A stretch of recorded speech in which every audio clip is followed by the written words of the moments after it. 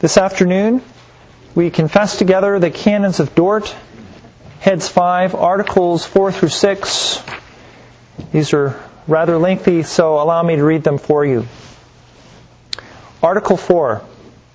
Although that the power of God strengthening, preserving true believers in grace is more than a match for the flesh, yet those converted are not always so activated and motivated by God that in certain specific actions they cannot by their own fault depart from the leading of grace, be led astray by the desires of the flesh, and give in to them.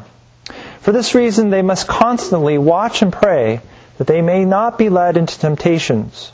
When they fail to do this, not only can they be carried away by the flesh, the world, and Satan into sins, even serious and outrageous ones, but also by God's just permission, they sometimes are so carried away.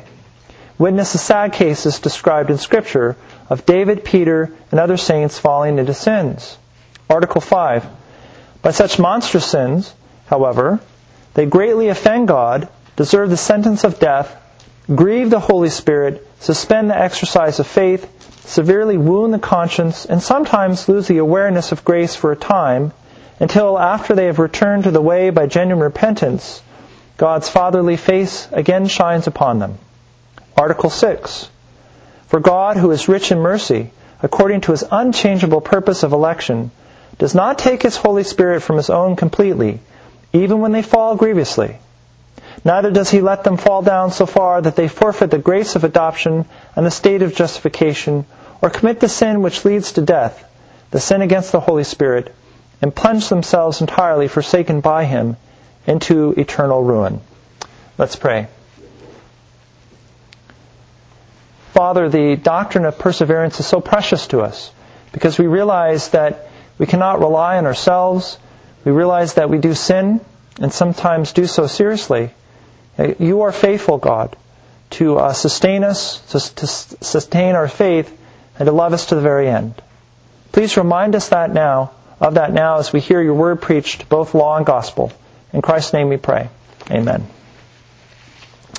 The scripture lesson from which our sermon comes is found in Psalm 51.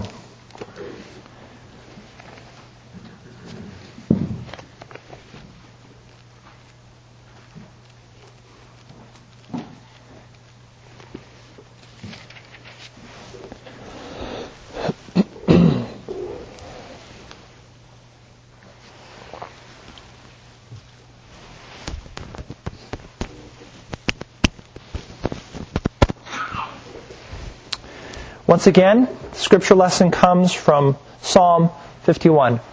Brothers and sisters, this is the holy word of God. Have mercy on me, O God, according to your steadfast love, according to your abundant mercy. Blot out my transgressions. Wash me thoroughly from my iniquity, and cleanse me from my sin. For I know my transgressions, and my sin is ever before me. Against you only have I sinned, and done what is evil in your sight, so that you may be justified in your words, and blameless in your judgment. Behold, I was brought forth in iniquity, and in sin did my mother conceive me. Behold, you delight in truth in the inward being, and you teach me wisdom in the secret heart. Purge me with hyssop, and I shall be clean. Wash me, and I shall be whiter than snow. Let me hear joy and gladness. Let the bones that you have broken rejoice. Hide your face from my sins, and blot out all my iniquities. Create in me a clean heart, O God, and renew a right spirit within me. Cast me not away from your presence, and take not your Holy Spirit from me. Restore to me the joy of your salvation, and uphold me with a willing spirit. Then I will teach transgressors your ways, and sinners will return to you. Deliver me from blood guiltiness, O God of my salvation, and my tongue will sing aloud of your righteousness. O Lord, open my lips, and my mouth will declare your praise. For you will not delight in sacrifice, or I will give it. For you will not be pleased with a burnt offering. The sacrifices of God are a broken spirit, a broken and contrite heart, O God, you will not despise. Do good to Zion in your pleasure. Build up the walls of Jerusalem. Then will you delight in right sacrifices, in burnt offerings, in whole burnt offerings. Then bulls would be offered on your altar. The Word of God so far. Congregation of Christ and friends. Some would say that if you fall into a great and serious sin, say such as adultery, then it's all over. That is, if you've committed this sin, then you lose your salvation and you go to hell automatically. But that belief flies in the face of what happened to King David. Not only did he commit adultery, he committed murder. Yet God forgave him. So even when a Christian commits heinous sins, he may be forgiven. But some argue that this leads to license, right? Why not sin in any way you want and God forgives you? But the Bible never says that as long as you have faith in Christ, you can sin in any way you wish. All Christians are obligated to follow God's law. Furthermore, if one continues in unrepentant sin, then one is walking the wide road to hell and is in danger of not coming back because one becomes delusional, not thinking that their sin is a big deal to God. On the other hand, as one confesses sin, one is becoming clear in what is right and true. That God is good and gracious, and following Him and His way through Christ is good. That is a proper response of grace. It doesn't lead to license. It provides clarity as one walks with God in Christ. True Christians can and do fall into serious sin which offends God. But God is faithful when you are not, and He will preserve you to the end. And David in Psalm 51 speaks to this reality. So first, Christians can and do fall into serious sin. King David is probably one of the greatest examples of this, or infamous examples we should say, in the Scriptures. According to 2 Samuel chapters 11 and 12, we see and understand the fall of King David. Up to this point in his kingdom, he was the greatest king. All people praised him as a great and righteous king. This was a man after God's own heart. But according to the story, one time in the spring, he stayed home instead of going to war. As the story goes, he's walking on the rooftop one day, and he looks down and he sees Bathsheba bathing. He has her brought up to him. They have relations, and then she becomes pregnant. Now, Bathsheba's husband, Uriah, was away at war, fighting for the kingdom, a righteous man. But David's stuck. What does he do? So he calls for Uriah to come back, and he wants Uriah to spend the night with his wife. So it looks like things happen naturally that she got pregnant, right? But Uriah, being the righteous man that he is, refuses to sleep with his wife. He sleeps outside the house. This doesn't deter David. David brings him in for a good meal and lots of drinks and tries again. Go home tonight. He doesn't do it. So then King David sends Uriah back to the front line where quickly he is killed. So here's King David, a righteous man, a man after God's own heart, the king of Israel, who's now committed adultery and murder. So Christians, too, can and do fall into heinous sins. Here's David, who falls into this horrible sin. And Psalm 51 is a testimony to this event and the conviction of David. So the story finishes, you understand that Nathan, the prophet, comes to King David, tells him the story about a lamb, and turns it into a story about him. That he is the man who sinned against God. So God, through His Word, through the prophet, convicts David of his horrible sin. So our first point is to establish clearly that there are clear examples of Old Testament saints falling into sin. So Psalm 51 is partially a record of this. Notice David cries out for the mercy of God, that God would forgive his great sin.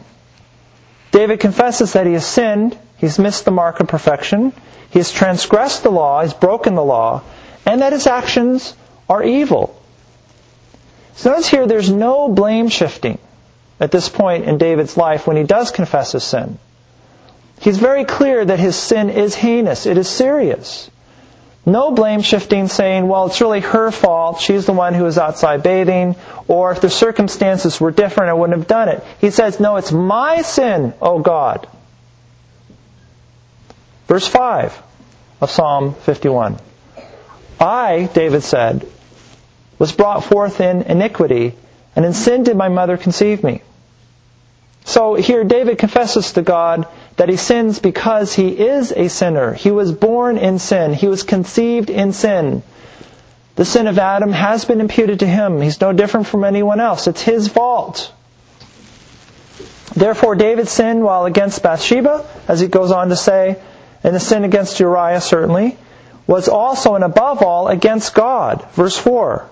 Against you, you only, God, have I sinned and done what is evil in your sight, so that you may be justified in your words. In other words, all sin, even sins against neighbor, are sins against God. The 10th commandment sums that up. Coveting is breaking all of the law. Here specifically he breaks the first commandment. He decides to be God, that he can decide to do whatever he wants as king in the kingdom. But no, he offends God. So let's be clear, one of the greatest saints in all of the Scriptures, King David, falls into heinous, outrageous sin. And today Christians can still fall into heinous sin. Because of this reality, as we've already discussed last week, Christians are sinners too. Christians struggle, according to Romans chapter 7, like Paul struggles with sin. And because you are still depraved and have a natural tendency to hate God and neighbor, you have a natural tendency to commit horrible sins. Sins which hurt you. Sins which hurt your family. That hurt the church. Adultery, murder, theft, driving drunk and hurting someone, using drugs and hurting yourself, disobeying parents, creating false worship, believing and embracing false doctrine. All of these can be and are true at times of Christians. And in the history of the church has understood the Scriptures to say the worst sins are the sins of bad doctrine. Many times we want to say, well, it's really, the warm sins such as lust or whatever. We sort of pick and choose, but God says, no, to offend me, above all, by wrong belief is horrible. And of course, wrong theology leads to bad practice. And all of these sins, brothers and sisters, have severe effects. Article 5.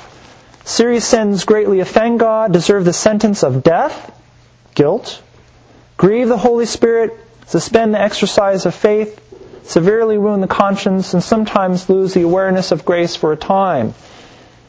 Sin creates its own storm, right?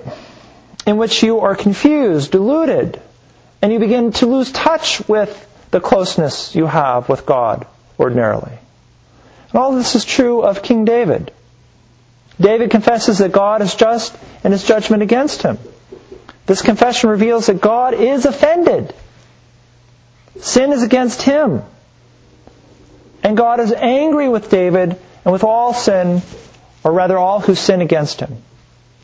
What's really crazy about this is notice in 2 Samuel chapter 12, verse 13, Nathan says to David that the Lord has put away his sin so that he won't die. And he should die. He killed somebody. He committed adultery. But God is gracious to him, says, I won't kill you. So David doesn't die simply because of God's promise, because of his covenant of grace, which promises life through Christ. David is still justified, but at the same time still a sinner.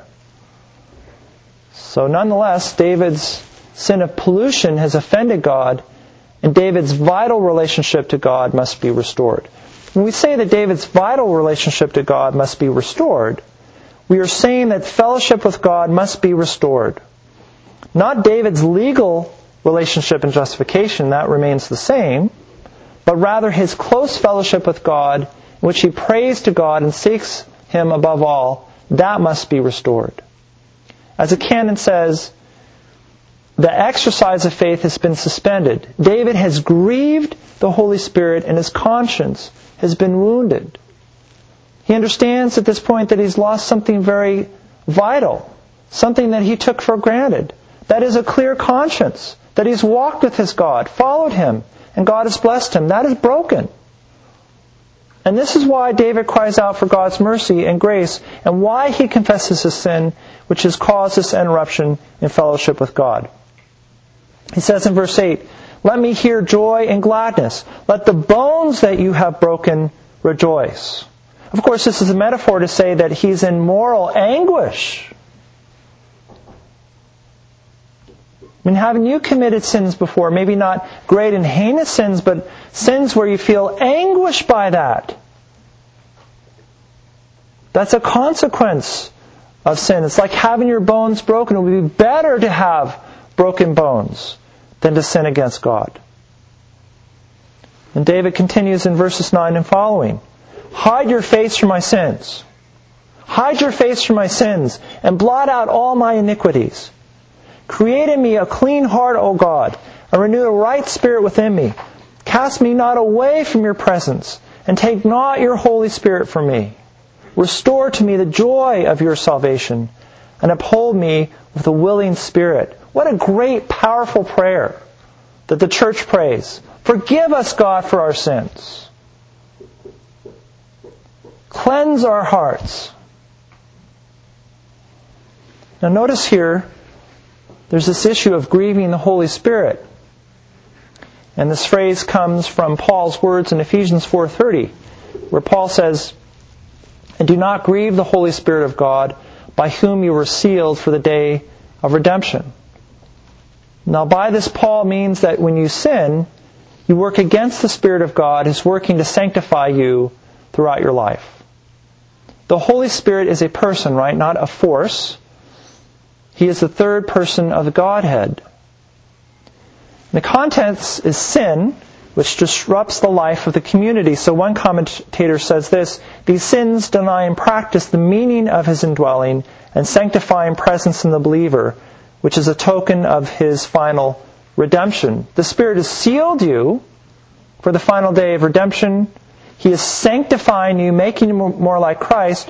When you sin against God, you sin against Him, who is doing something else in your life, right? So it's like this: the Holy Spirit is moving you in a certain direction toward heaven, and you grieve Him when you say, "No, I'm going to go in this direction." You think of that. Your sin grieves the Holy Spirit. Now, of course, Christians today can and still offend God. They incur guilt. They grieve the Holy Spirit, interrupt the exercise of faith, wound the conscience, and sometimes for a while lose a sense of God's favor. So the canons here are simply pointing out that sin has disastrous effects in your life. Sin is foolishness, and it can lead to more foolishness and even to heinous sin. But after all, sin doesn't satisfy, right? It doesn't make you feel better. It doesn't produce happiness as you thought it would. So sin is a great liar, isn't it? I mean, wouldn't it be great if I could do X, Y, or Z, you think? Or I'm just going to do this, it feels so good. No, it doesn't. Sin is a great liar. It makes you feel miserable. But through serious repentance, God's fatherly countenance will again shine upon you.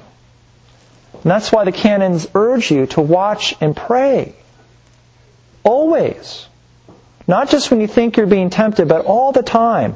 Even when you think you're strong, you pray and you watch, constantly praying. Why does Paul say that? Constantly praying. Throughout your life.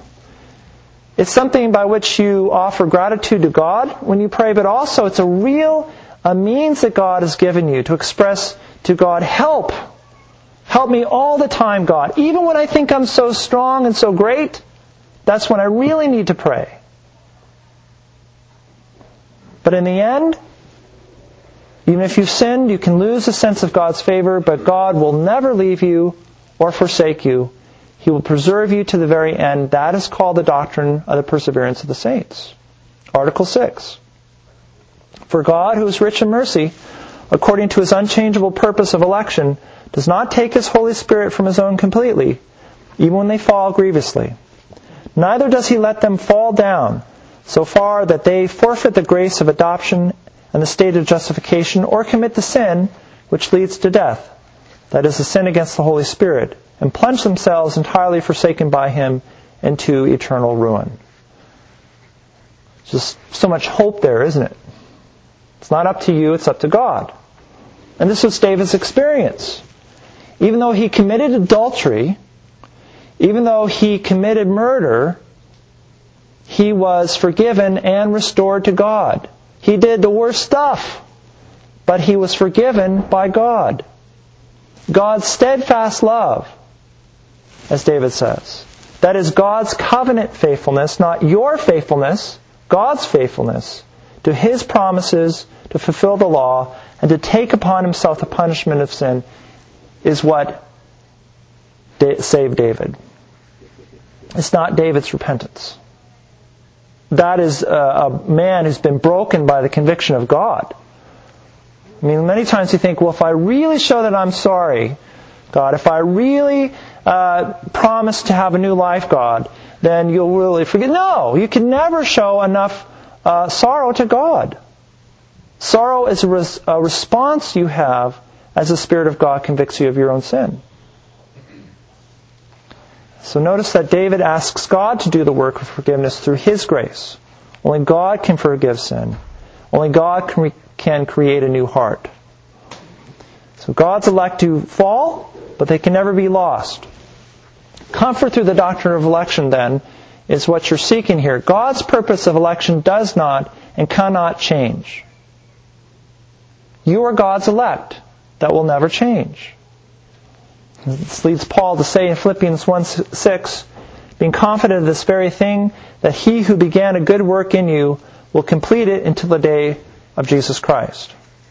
Therefore, important and vital realities, such as adoption, regeneration, justification, cannot be lost.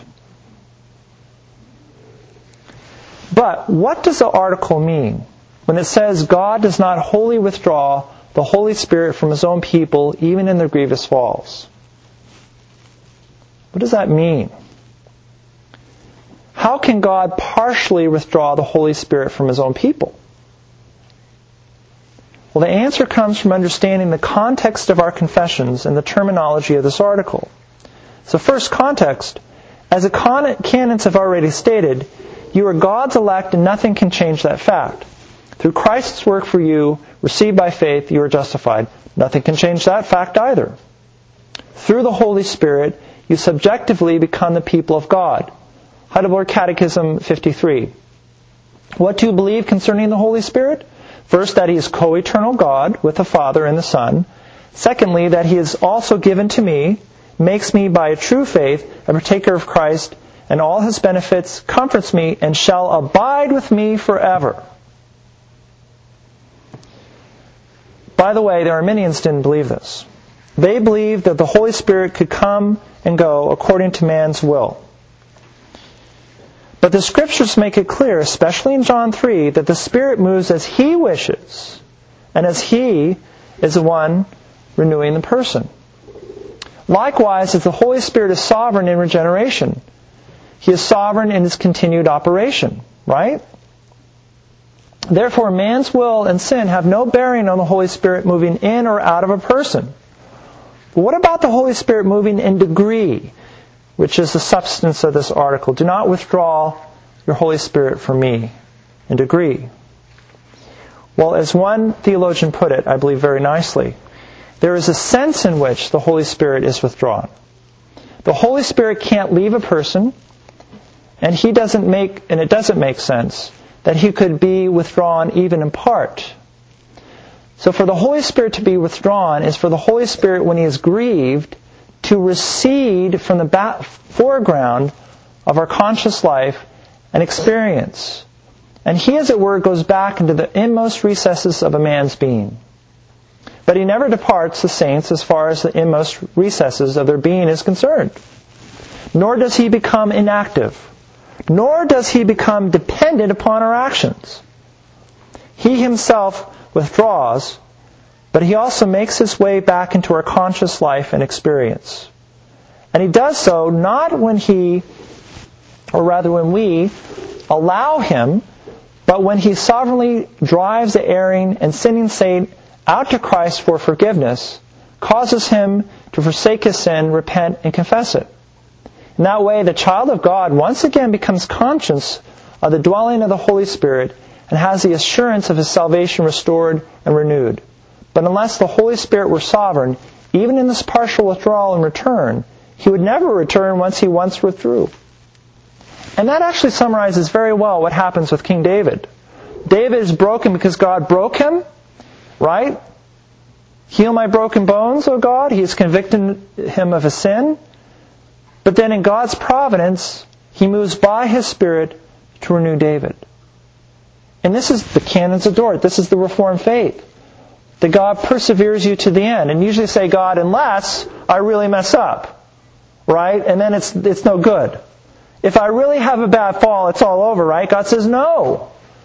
Not if you are my child, not if you are God's elect. I will persevere you to the very end. You will have some falls in this life. Some of them may be really bad. But I still love you as you have true faith. It's like God says, join the crowd. Look at King David. Look at Peter. He denied Christ. I mean, how bad can you get? You can get pretty bad. But God does not wholly withdraw His Spirit from you. There are times of conviction where the countenance of God is blurred for a while. And finally, we'll close with this. It's very important to treat this subject. God will not allow you to commit the unpardonable sin or permit you to be totally deserted and plunge yourself into everlasting ruin. Matthew 12. Jesus says, therefore I tell you, every sin and blasphemy will be forgiven people, but the blasphemy against the Spirit will not be forgiven. And whoever speaks a word against the Son of Man will be forgiven. But whoever speaks against the Holy Spirit will not be forgiven, either in this age or in the age to come. Well, in context, the Pharisees were attributing Christ's work of casting out demons to the devil himself. This was a sin, of course, against the Holy Spirit because it is the Holy Spirit who reveals Christ as the one who has God's grace to do miracles. The Pharisees denied that revelation, as it were, by their words. Well, people today can still commit the sin by knowingly denying what they know to be true about Christ. It is in essence attributing to Satan what is really God's work. It is a final denial of Christ, saying that's it. But the canons tell you, as God's elect, you will not commit that sin, ever. And of course, if you're concerned that you've done so, you have not committed the sin. Because people that have committed that sin don't care any longer. So in conclusion, brothers and sisters, the Word of God in Psalm 51 is a very powerful reminder to you that you will not fall, that God always loves you. He has you in His hand, and nothing can snatch you from that hand. And the response isn't, well, great, I'll do whatever I want. It's just the opposite, isn't it? If that's how God works, and that's how He sees you, you want more clarity about that love and grace, right? And you do that by walking with Him. If you go in the opposite direction, you become deluded. But you don't, brothers and sisters, because you love Christ and He first loved you. In the name of the Father, and the Son, and the Holy Spirit. Amen.